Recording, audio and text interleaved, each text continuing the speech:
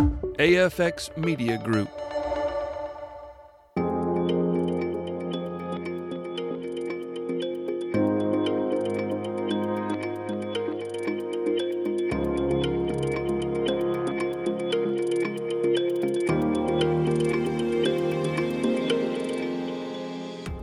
Welcome to the Modern Christian Men Podcast. My name is Cale Nelson. Really appreciate you stopping by. Hey, we're here to help you grow your faith, strengthen your family, and impact your world for Jesus. Hey, you can find us online at modernchristianmen.com. We're all over the socials as well. If you have any questions, you want to learn more about the program, visit us at modernchristianmen.com.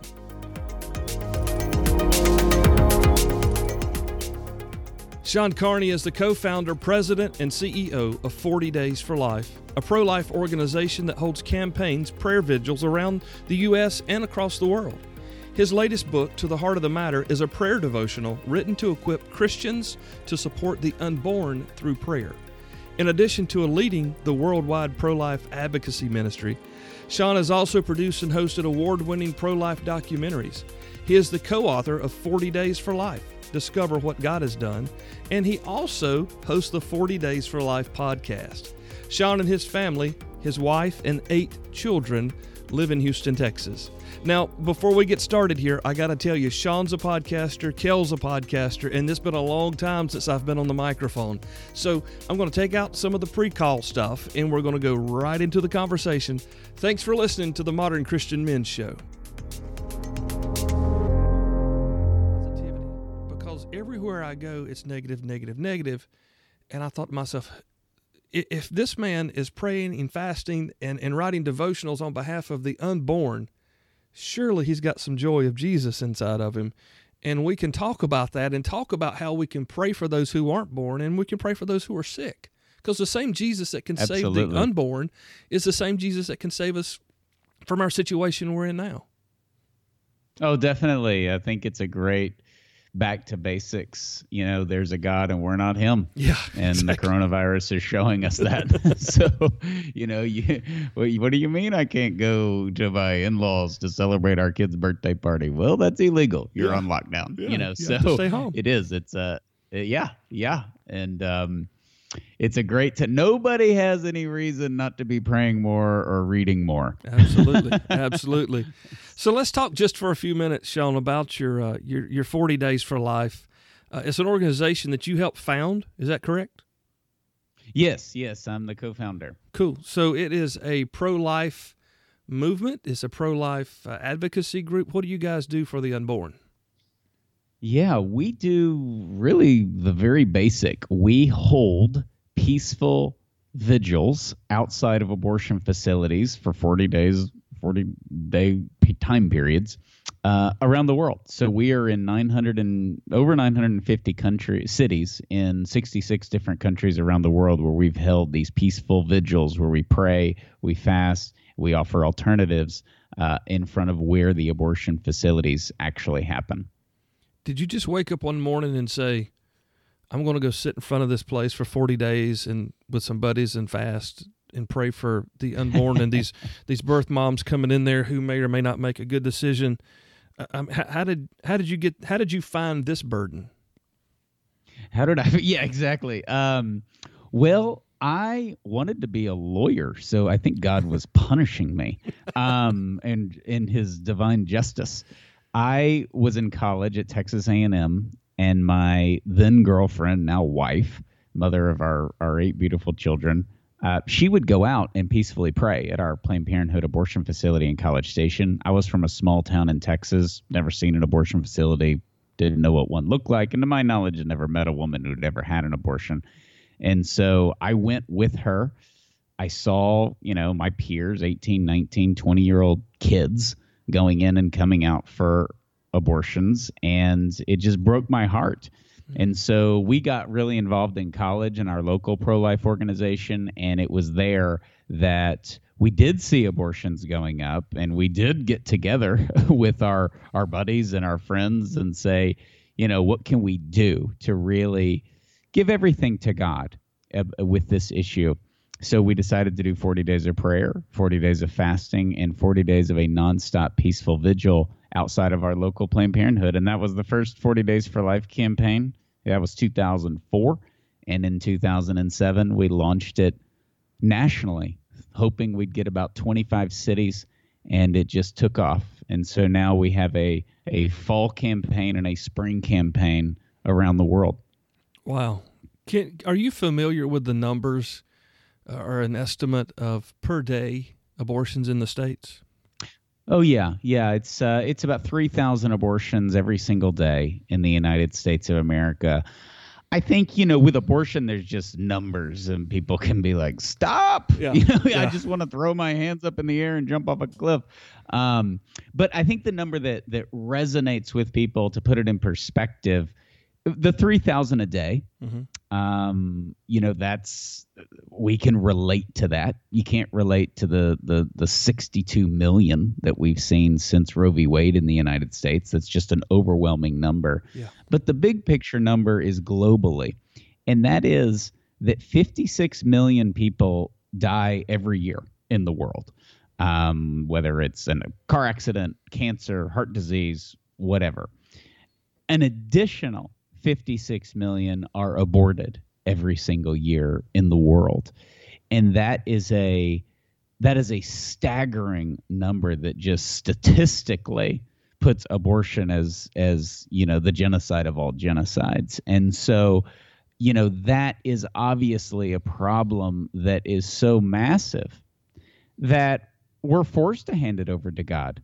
I mean, if you run out and you're going to end abortion and you go out into the streets or you go into your pregnancy center, you storm, all the churches, you're going to last about 5 minutes. Yeah. If you're trying to do it, you have to hand this over to God, and it's more dear to him than it is to us because he chose for his son to come into the world through the womb. Yeah. Yeah. I didn't realize that it was on pace to match all other deaths, and that's a yearly total. That yearly. That's an annual. Yeah, that's an annual total. And here in the United States, despite that, everyone should know that America is the leader of the free world when it comes to the pro-life movement. That's just a fact. Mm-hmm. It's not just us, kind of waving our flags and saying we are doing more for the unborn than any other, civilized country. It's just true. And it's kind of a sad statement. I mean, the pro-life movement in parts of Europe has been dead as secularization is and has been ruining Europe.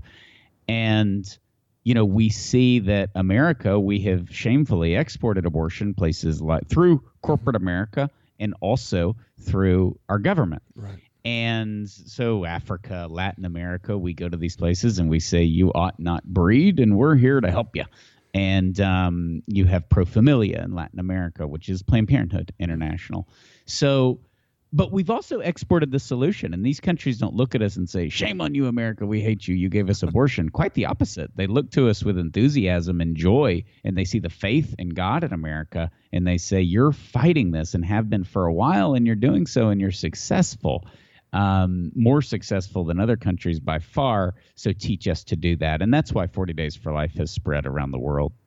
You mentioned the word, and it's the word that came to my mind as you were speaking numbers, genocide. I mean, if we're killing as many people are dying, I mean, that's not a good replication number for go forth, prosper, and, take dominion over all I've given you.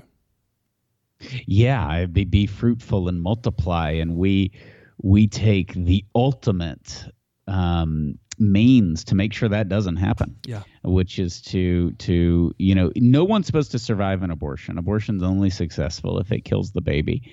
And the reason some people feel comfortable with 56 million abortions in the world every year, some people would say, thank God for abortion. Obviously there's a need.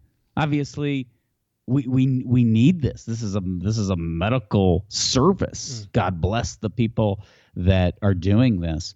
There are some people that think that, and the reason they can think that is because they have dehumanized a segment of our human population, which we've done before in the United States, certainly.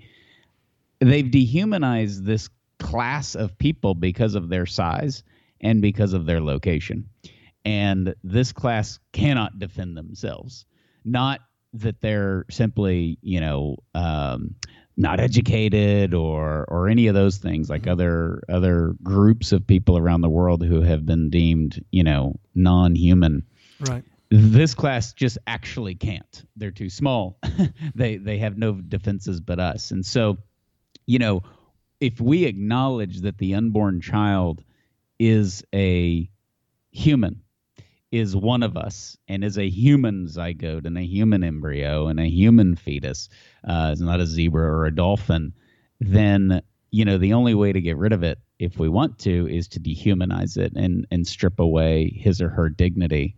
And we don't do that when we want the baby, and that's the scariest thing. We will fine a pregnant woman who gets on a roller coaster or has a glass of wine, but she could go down and just pay a doctor to have an abortion down the street. And so sometimes they're the most protected class, and sometimes they're not, and that's based on our will. A double-minded man is off in every way. I mean, that's a great description for what you just described. I mean, how can we, in one hand, look at a child as the most precious gift we could ever be given, and on the other side of the coin, just dispose of them in a what do they call it? Not a sharps container, but sorry, I'm on a different planet here, but that biohazard bag. That's where I'm trying to go. Yeah, I mean, the medical waste truck. Yeah. How do we? Well, Well, it wasn't tongue in cheek, but I have a chapter on schizophrenia in the new book, To Heart of the Matter, and we have to be schizophrenic. There was a late-term abortion facility in Sacramento, California, and on the second floor they did late-term abortions, and on the fourth floor was the neonatal clinic, where they were using all the gifts of medicine to save these babies who were 22, 23, 24 weeks. And on the second floor, you could just abort a 25-week-old baby. And so that shows the danger of the world that we've entered, not only the act itself, which is barbaric enough, but the mentality that has to support it, which is, but we want this baby. Right. And we don't want that baby. And that is the epitome of might makes right. Yeah. Our will dictates your dignity.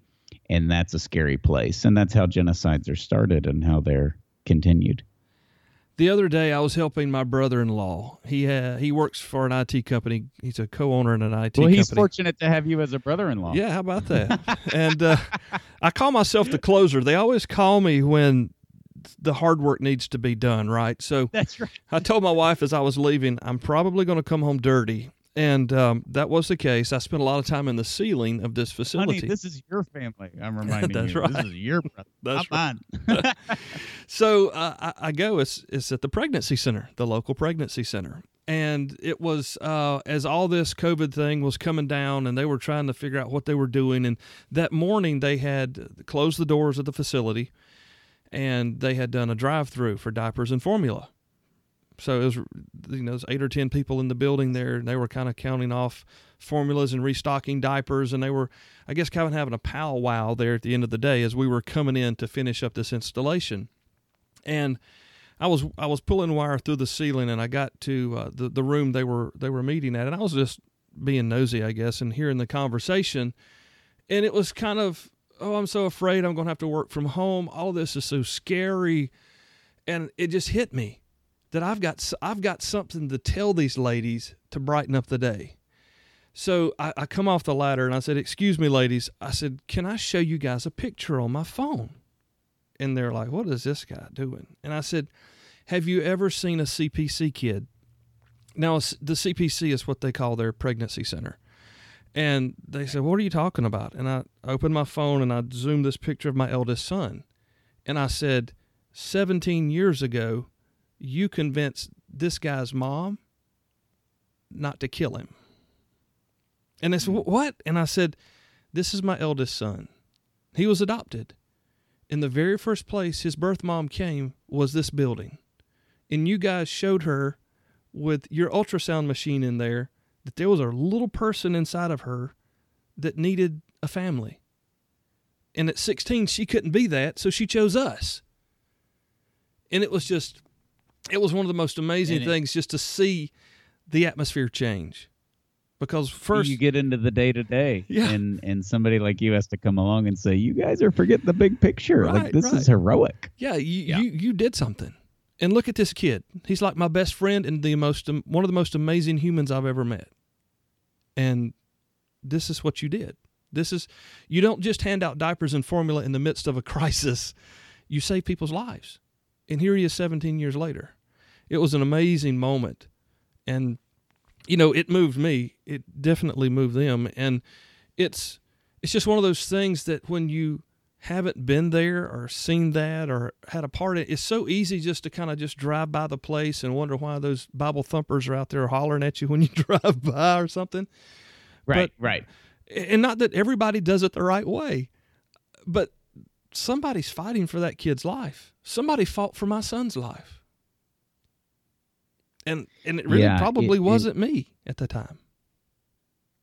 Yeah, it's a stranger. It's a stranger. And, we find that with 40 Days for Life, I mentioned we have 2 campaigns a year, fall and spring. And the spring is always smaller, less cities. Right. It wasn't this past spring, but that's a one-off. That was just God. Yeah. It would take him out of the equation. Usually fall is bigger. Yeah. And so the spring, it's about 70 cities fewer than the fall because of weather. Mm-hmm. But we have more babies saved in the spring. Really? And people are always like, why in the world? That makes no sense. You run all the numbers. You should have, 22% more or whatever. Right. And it's because of weather, because the weather is miserable in the spring. It's winter for most places. Mm-hmm. And the women going in for abortions recognize that. And they see this stranger out in the cold, rain or snow, that is trying to help them. And you just can't be a judgmental jerk and do that. Right. You can be a judgmental jerk when it's 72 degrees and sunny and be like, I'm out here serving God. That's with right. my sunglasses. But when it's snowing and it's, 7:30 in the morning, that's a different story. And so that resonates, that point that you just made about a this person, there's got to be part of them that's at least trying to look out for me, even if they're wrong. Right. Their intention is there, and it makes them think twice. That's amazing. You guys have been doing this quite a while. You also have a podcast I was unaware of, but I'm going to be listening now. So but in the pre-show here, we talked for a few minutes about your numbers just dramatically increasing when the Unplanned film came out. You guys didn't see that coming, but I'm curious. We did. How did that film? I haven't seen the film. I have to say the closest I've seen is Bruce Marciano's. I think it's Amy's Choice or something like that. Bruce made. I haven't seen Unplanned. I probably need to watch it. Been a good, Christian stay-at-home school dad. I can't believe I haven't seen it yet. But how did that film affect the tenor in the U.S. about abortion? It changed it. It transformed it. And, we worked with Chuck Konzelman and Carrie Solomon, who wrote God's Not Dead. Mm-hmm. And their next project was going to be Unplanned. And they wanted everything. They wanted to write it. They wanted to direct it. They wanted to produce it. So we worked with them for 4 years. And the whole time, of course, our organization's highly featured in the movie.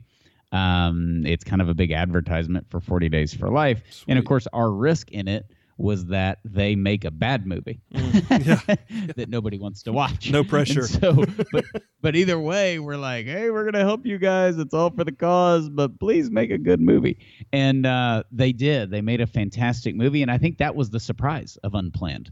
That the R rating, which nobody really wants an R rating because it is sort of a natural deterrent. But I think it helped the movie. It created controversy around the movie. Abortion is certainly R rated. They show an abortion in the movie. So that got it a lot of attention, and it did 4 times what it was supposed to do its opening weekend. And it went from 1,000 screens to 1,700 screens from week 1 to week 2. Wow. And it just that's not the choir going to see it. When you start pulling those numbers, that's just not all the good church folk saying we need to support the Christian movies. You're hitting real people, and you're hitting an audience that you really weren't supposed to hit. So, one of the most powerful things out of Unplanned that was instant. I mean, overall, we saw a 30% increase in volunteers, and we had hoped for that. Obviously, that was not our plan, but that was what we orchestrated and laid out to try to, how many people will come into our world. But the real hope was this is going to save lives, and that happened instantly. One of the most powerful stories. I did a YouTube video on this for our vlog, and there was this woman, and she was scheduled to have an abortion the Saturday of the weekend that Unplanned came out, and her friend, who was pro-life, was trying to talk her out of it. So to get her friend off her back, she said, I'll even go see that crazy abortion movie that's coming out this weekend, which, of course, was Unplanned. And so they go Friday night, the night that Unplanned comes out. She's scheduled to have an abortion on Saturday, and she sees Unplanned, and she goes to the abortion facility the next day. But instead of going inside and fulfilling her appointment, she joined the 40 Days for Life vigil and prayed for an end to abortion on the other side of the fence. Oh, my gosh. And this is just your textbook, not just, a pro-abortion woman, but a woman who's scheduled to have an abortion. Right. Had reasons to have an abortion. Right. And her friend just sort of nagged her, and she laid down the gauntlet and said, I'll go see your stupid pro-life movie. That'll shut you up. And then that's the power of the movie, and that's the power of making a good movie and telling the truth. And the best thing about Unplanned is that it's true. It's not that, it's well done, and that's obviously a good thing. But it's true. It's an accurate movie, which was one of the reasons I was involved, is they wanted to make it accurate. And so it is accurate. It's powerful. You got to see it for sure. I can't believe I have. I still haven't. That's just ridiculous. Well, hey, we give away a lot of DVDs on our podcast, so if you start listening, you have a good chance of winning a DVD. But yeah, it really was. I laugh when you mention the podcast numbers, because our podcast was 3 years old when Unplanned came out, and we just didn't think about it. Just shows how stupid we were. We never connected that the movie would help our podcast. We thought it would definitely help our email list. It would help bring volunteers in. That was the main goal, that people would start going out to their local 40 Days for Life campaign, and that definitely happened. We had theaters going out when the movie ended, going out to the vigil, because it was going on when Unplanned came out. But what happened, and we should have seen this coming, so this is our bad. But if you watch a movie and you're inspired by it and you see something in it that you're more interested in, you pull out your iPhone. That's right. And you Google that thing. And the instant access you have to us just with an iPhone is the podcast. So we had a great audience, but it tripled overnight, essentially. So that was just instant. We saw the Friday, Saturday, Sunday of the opening weekend, the podcast downloads just skyrocketed. We had done a lot of episodes. We had some of the actors and actresses on and done a lot to promote the movie. But it's been a great way to reach people, as you know. So just so nobody gets the wrong idea here, the conversation you're hearing are two podcasters having a conversation about show growth and surprising show growth. This isn't like I don't sit around. We don't just try to figure out ways to do things just to promote ourselves or our shows. What we're saying here is there are a lot of people in this nation and around the world, but we're primarily talking to a U.S. audience here. There's a lot of guys in this world looking for something to cling on to have a place. Maybe they're not a Sunday school teacher, or maybe they're not. We can't say Boy Scout leader anymore, but maybe they don't. Maybe they don't have kids. Maybe they live in their mom's basement or something. But they want to do something to connect for the greater good of humanity. and they love Jesus. They just don't know how to plug in, where to plug in. And what we're defining here is a place for people to come and to work towards that good on behalf of those who can't do it themselves. And it's exciting to see people get excited about something that we're passionate about. So we're excited. I'm excited to know that Shawn, your show tripled like that, because that just shows people out there are hungry. They're looking to be involved. They're taking advantage of what you've put in front of them. It's not about numbers. Numbers are great, but we're talking about babies, little bitty human beings having an opportunity to take their first breath outside of the womb. That's what we're talking about. And that's exciting. So I don't want anybody to get the wrong idea here. It's just two common guys. We have this in common, and we understand the metrics of it. The more numbers means the more information out there. So I'm excited to know that. Has the growth continued? The growth has continued. So Sweet. It wasn't the bump that went away. Yeah. And that's why, tying this back to your comment, it's not about, hey, our numbers are up. Yeah. Woo, aren't we fantastic? God's lucky to have us on his side. That's right. It's not that. It is that though that's really people having a change of heart on abortion and going from I do nothing in the pro-life movement to I do something, right. Whether that's listening to a podcast or it's volunteering or it's going to your local pregnancy center. And that has lasted. And that's the power of the movie. To go back to your original question, yeah. That's the power of the movie, that it showed an abortion. Hollywood blacked it out. They weren't allowed to advertise on cable TV. Mm-hmm. They had a marketing budget that they weren't allowed to spend on television. It's amazing. Wow. And so, but the story was powerful, and it told the truth, and that in a small way was reflected in our podcast, certainly reflected in volunteers taking action. I mean, it's hard to go out and pray at an abortion facility. I didn't want to do it first time I did it. I don't think anybody wants to do it. I'd rather be smoking ribs or watching college football. But when you go, you're the only one that wants to be there. Right. Because no one grows up wanting an abortion. No man grows up wanting to pay for his girlfriend's abortion or desert her on the day of her abortion. And no doctor goes to medical school with the goal to be the best abortion doctor in the history of America. And they do that for all other medical fields, oncology, orthopedics, everything. Mm-hmm. But the goal is not to be an abortion doctor. Nobody grows up wanting to work in this industry.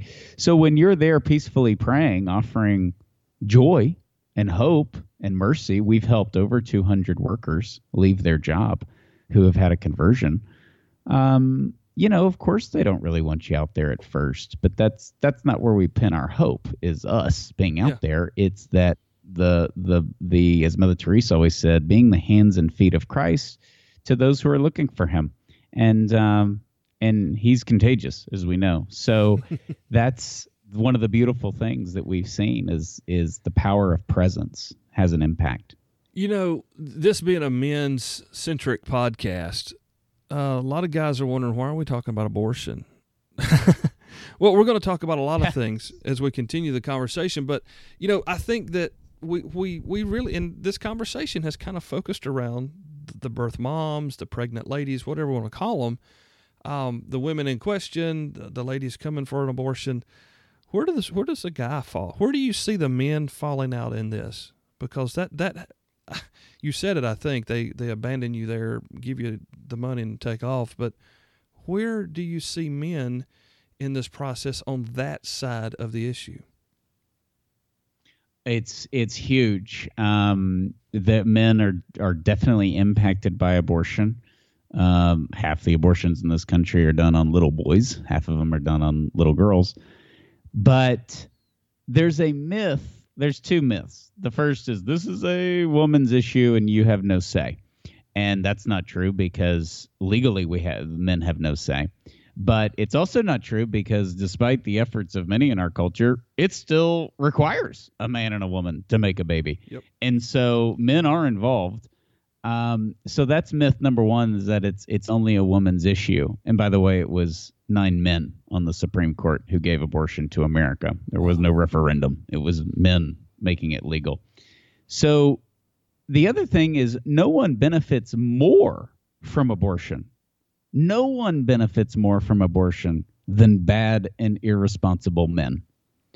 And that is an unfortunate reality for the feminists who see abortion as empowering women, as something that makes them who they are, is your ability. I think one of Planned Parenthood's former executives said, what makes woman a woman is her ability to have an abortion, which is basically the complete opposite of what happens in Luke chapter 1 when the angel Gabriel goes to Mary. So this is the mentality. Abortion equals empowerment. And what a devastating and sad reality.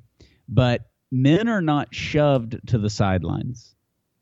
I think too often they're sprinting towards the sidelines. And the bad and irresponsible men that don't take responsibility for what's going on, most women, there is no man present the day of their abortion. Most men hide behind the most useless statement that any man can make on any topic, whether it's taking your girlfriend or your wife out to dinner, or where you're going to go on vacation, or what time you're going to mow the grass, or an abortion.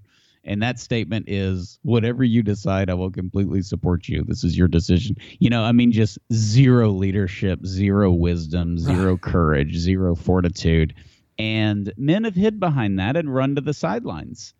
And that's men not standing up. And so I have so many close friends who did stand up or who didn't, and obviously have deep regret about it years later.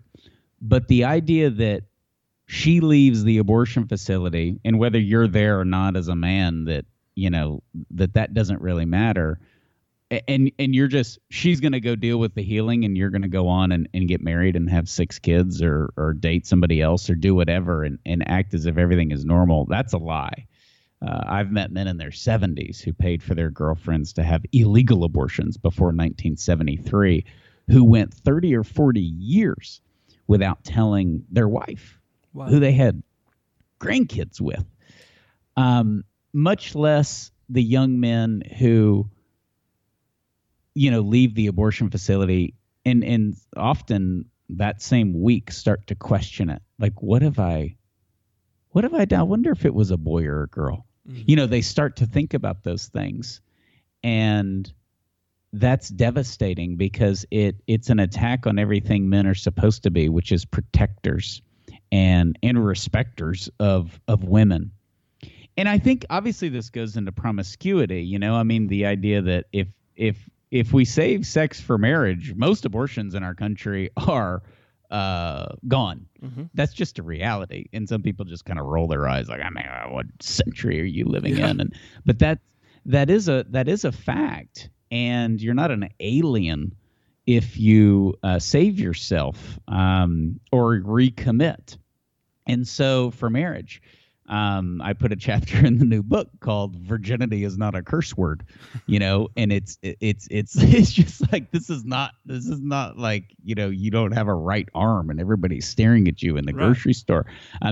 Virginity is freedom, and I think for most men, they see that because they see the pain of falling into that cultural lie that, boys will be boys and you grow up and you sleep around and then you settle down. And it doesn't work like that. Yeah. That's not the smooth transition. And that's not how the devil works. He doesn't give you this sort of period of, hey, you go live a little and then I'll let you off the hook and we'll hand you over to God. The devil doesn't do that. He's a roaring lion looking for someone to devour, as Peter tells us. So it's, when we talk about men at 40 Days for Life, we have a lot of men that have suffered through an abortion. We have a lot of men. We have a campaign leader who drove his stepdaughter in to have an abortion 30 years ago. Wow. And she ended up taking her own life. Oh. And he leads his local 40 Days for Life campaign knowing his failure as a man to stand up. He knew it was wrong. He was questioning himself as he was waiting for her in the parking lot. He knew he had made the biggest mistake of his life. And she never got over that. She never got over it because he never stood up for her. And I think that should challenge us as men to speak out against abortion, obviously, to do so in love and compassion, but also to encourage other young men that this is not the path. This is not a woman's issue. When things go south, you were together when you made the baby, but now that things are going south, you're running for the hills, or you're saying it's your decision. Those men are going to end up going through a tremendous amount of suffering. So I think we could right now say that just like pornography is a much bigger issue for men, meaning that the results of pornography are not the reason for it existing, but the blame, the weight of pornography is a man's problem, because it really does mistreat the women, most especially those who have been trafficked or however you want to look at that. And abortion could be, you can put these in the same box. I mean, these are men problems. Yeah. We're saying, oh, well, she's just a slut and likes to take her clothes off and do stuff on a camera. Why? What made her get there, right? And what feeds her there? And it's the same way with abortion. I mean, if I'm hearing you, it's a man's problem. And it's because we as men have failed. A lot of us haven't been taught. A lot of us have never been modeled. And that's a partial excuse, but it's still a reality. But this is a man's problem. And this is a man's problem. You're absolutely right. We have a lot of fatherless men. And I always encourage them that what you said, that's a reason you may have a tendency, but it's not ultimately an excuse. Yeah. You can overcome that. Our Lord put you in this position. He did not abandon you. It's not that, you didn't have a good man in your life to show you the ropes. And you were given that cross. But it doesn't mean that it's a cross that you can't carry and that our Lord won't help you. He is the ultimate man in your life, and your Father in heaven is your ultimate Father. And so it is a cross. It's not something to blow off. Yeah, get over it. You didn't have a dad. I mean, nobody could say that. No. But it's not something that should paralyze you. It is absolutely not something that paralyzes you. It certainly doesn't justify how you treat other men or other women. You're exactly right about the pornography. Once you strip away the dignity of women, you can use them. Mm-hmm. And once you do that, you can strip away the dignity of the fruit of you using them, which is pregnancy and a baby. So the lack of respect, the lack of dignity, that I'll use you, we're just out having fun. It doesn't do anybody any harm. How much? You never say that about things that don't do any harm. Right. And so, if you eat 7 pizzas watching college football all day, and at the end you're like, I didn't do anybody any harm, it's because you know that like you're not going to be able to move the next day. Right. We only say that about things that we're guilty of. So, I think that connection of stripping away the dignity of the woman, but endorsing how previous men treated that woman. I heard a great talk one time is a chastity talk.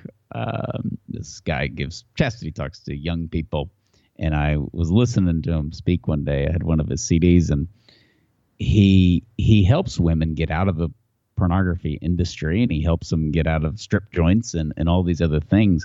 And he talked about, most of them are obviously molested by somebody in their family, but molested by a man somewhere along the line. They've been abused in some form or fashion. But often they take their own lives after being in the pornography industry. And he said, every man needs to think of that.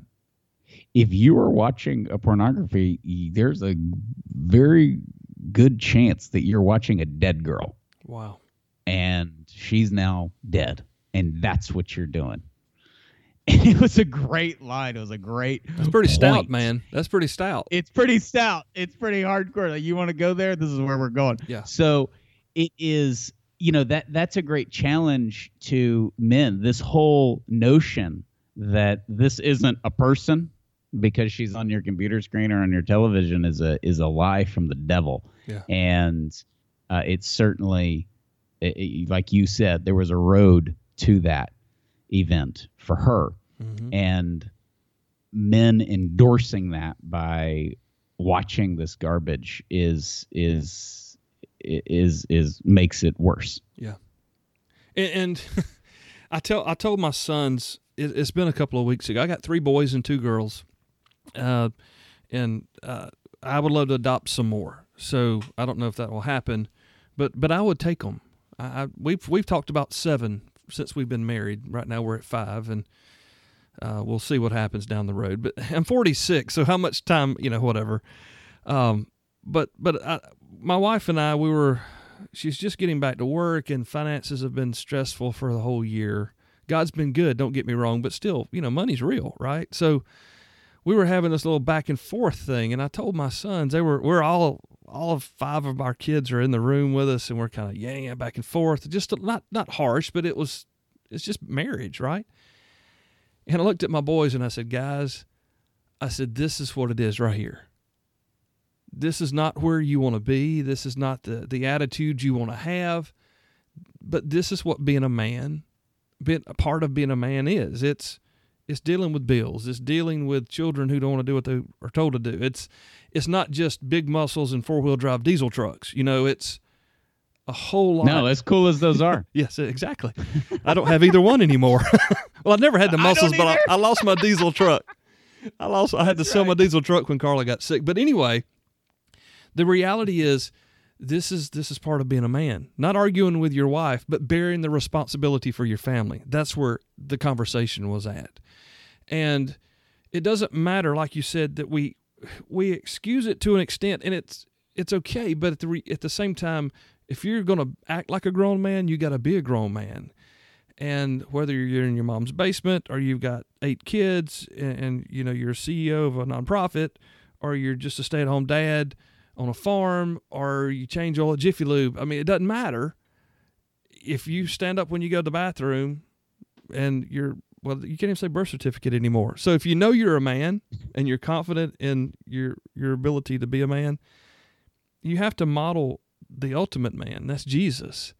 And Jesus took those most oppressed. Look at Mary Magdalene. If she wasn't a porn star, who was, right? And what did he do? Right. We don't think about that kind of stuff.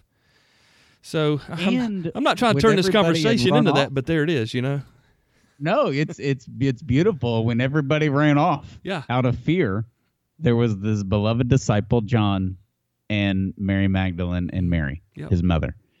And the former prostitute is the one who showed up during his dying moments. And, I think that Jesus was a man.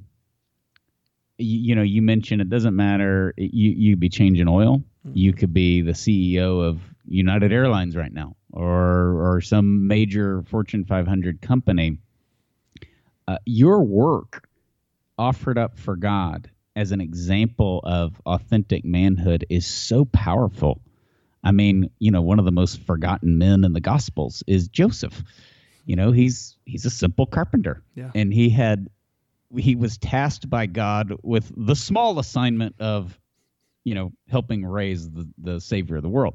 And no pressure. And here he was, no pressure, and he's a carpenter. And I don't know, in his heart, did he think, gosh, the Savior of the world's going to do what I do as a trade, Yeah. And the answer is yes. Yes. And, I think that, and he protects his family. He protects Jesus and Mary, and, he sort of kind of gets lost, obviously, but he's a great model for men. Yeah. He works, he sweats, and he is faithful to Jesus Christ. And so, I think that we get caught up as men in what we do, and it doesn't matter what you do. But it's like, what do you do? How much money you make? Mm-hmm. But we don't get caught up in being a virtuous man. In, St. Paul says, husbands, love your wives as Christ loved the church. And Christ was crucified for the church. He gave everything. He laid down his life.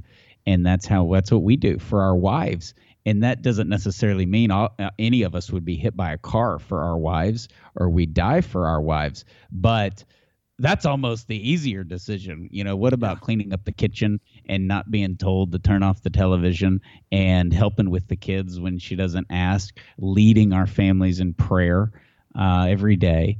Those are the things that we can crucify ourselves, daily, and putting aside our small little comforts to love our wives. And there's no, happy wife, happy life is not just a bumper sticker. It is. That's a true story, accurate. bro. That's a true story. So in this time, now we're going to date the episode right here, but in this time of just complete loss of all sensibility from every angle, everywhere you look, the world has lost its mind right now. We really need men to come back home, whether they're at home or not. But I mean, we really need them to come home and be the husbands their wives deserve, and the father their kids need right now. I mean, I'm not trying to be Mr. Dark here. I'm just being serious. We need men to be men right now more than we've seen the need for men to be men in our lifetimes, I believe.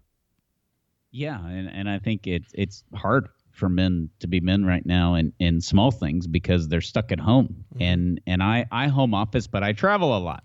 And all my trips are canceled. Yeah. About 10 of them this spring, and so you're just home. And we need to be patient with our wives. We need to be patient with our kids, and it is a beautiful time. It's a gift from our Lord. Every cross is a gift. We don't want coronavirus. We don't want people to get sick or die, but it's happening and we're left to deal with it, and it's a great opportunity to start new habits, I think, as men. Carve out 5 or 10 minutes in the morning to read a scripture to your children, to pray with your kids, to read to your small kids. There's something about being a little kid and seeing your dad read to you, Mm-hmm. And what a beautiful time we can use to form those habits. We're all stuck in this corona craziness for, at least another month, probably longer. And we can, if it's 21 days to form a habit, then there's a lot of good habits we can form that we can continue. And it's just spending that time. And we're busy. Men need to work. You can't be at everything, Of course, all those realities are real, and those realities will come back. But there are little ways we can carve out time with our kids. And I read a beautiful article on men, and it was this airline pilot, and he had 7 kids. And, I have 8. So I thought, how in the world? And he was an airline pilot, and I travel a lot, but I'm not an airline pilot. And they interviewed his kids. They were all grown. And they said, wasn't that just miserable on your family? I mean, your dad's constantly leaving or coming or going, and it's here, there. You can't really go with him a lot of times. So he's, sort of living on the road all the time, and you're at home. And all of his kids said, but he spent time with us when he was home. And that wasn't a lot compared to other families because of his job, but it made it even more meaningful. And that doesn't mean that you ignore your kid and then once a month you take them to play golf. And you're like, I spoiled you growing up. We golfed, every Saturday, the 3rd Saturday of the month. They're like, but I didn't see you on Tuesday. Yeah. So, it doesn't mean that. But these small things we can do during the coronavirus, either in the morning or at night, going out and having lunch with your kids in the dining room, which nobody ever gets to experience, usually on a Wednesday. Kids are in school. Those kind of fun things, going outside, and playing with them, first thing in the morning. These are things that we can do to form future men, and it's the effort, and it's going to help our wives out for sure. And that's the most important thing. Absolutely. Tell me, as we close this thing down, what can of course, the whole nation's in a state of prayer, at least in some levels, at some levels. How can we continue to pray for you, for your ministry, what you guys are doing for the unborn? What is something very specific that we can do? Because a lot of us have a lot of time on our hands, just like we talked about right now, and not to take away from our family or our jobs, but there's nothing to watch on ESPN, NFL Network showing reruns. I mean, men are lost right now. So give us something to do, Shawn. Tell us what we can do to help the unborn. There's no college basketball. No college nothing. God help us, literally. There better be college football, and then we're going to have real problems. Yeah. I'll give you something specific. Every 40 Days for Life location, we had 507 cities this spring. It ends on Palm Sunday. And we had to suspend the vigils. I made the decision, a very difficult one last week, to suspend the vigils before all the shutdowns started. It was starting to start, but we wanted to get ahead of it. And so the physical vigils out in front were not gathering for obvious reasons during the pandemic. And I want you to, everybody to just pray for our local leaders. They will come back to us in the summer. We'll train them all summer, and we'll get ready for what will be a huge fall 2020 40 Days for Life campaign. And there'll be a lot of craziness going on in our country. So just pray for our local leaders, for their endurance, their courage, and their families. It's hard leading a 40 Days for Life campaign. I led 11 local campaigns before having to devote all my time to the international scene. But it's very difficult, and it's worth it. We've seen over 17,000 babies saved. We've helped over 200 abortion workers. And all of that fruit, the 1 million people who have volunteered for us, they were recruited by these local leaders. And so pray for them, that the Lord gives them his consolation and his encouragement. How can we find you online? I'm a Twitter guy, so of course I'm going there first, but I know you got website, podcast. I mean, tell us where we can find you, because we want to just keep pushing those numbers and make them bigger. Yeah, 40daysforlife.com is our website, so you can check us out there and join our email list. We send out the daily scriptures during the 40 Days for Life campaign and the daily updates. The podcast is everywhere you can get a podcast, and that's easy. That's just the 40 Days for Life podcast. And then we also have a vlog on YouTube, and it's just the 40 Days for Life. When you type that into YouTube, type in 40 Days for Life, you'll see our vlog. And so be sure to check us out. And we have a free quarterly magazine also. You can get that on our website, 40daysforlife.com. So a lot of good free resources out there for everyone who is still stuck at home. And you've got a couple of books as well. We can find those, I guess, Amazon and on the website. Yes, and the last one is To the Heart of the Matter, and that was timely. I didn't know there would be a coronavirus pandemic, but it's on living a culture of life in the small things that we do every single day. It's a 40-day devotional. It hits on a lot of what we talked about today. So we could start it now and maybe be back to some sort of normalcy by the time we get to the end and be a changed person building 2 habits in the process. It's 40 days long, so it actually would be a good time. Shawn, I have tremendously enjoyed having you on. I haven't, well, everybody else knows this, but this is the first podcast back for me since pressing the pause button a year ago this month. So it's nice to come back with a smile. Although it's a very heavy topic and a very heavy time, it's nice to come back with a smile. And I really appreciate you bringing that to my face today. I've really enjoyed chatting with you and wish you guys all the best through this time, but most especially for those children that you guys are battling for. Well, thank you very much, and thank you for your prayers, your work, and I was honored to be on after your sabbatical. So, welcome back. Thank you so much, Shawn. Enjoyed it, man. Have a great day. Thanks again. Thank you. To learn more about the show, what we've got going on, who I am, where I've been, and what's up next, remember to visit modernchristianmen.com.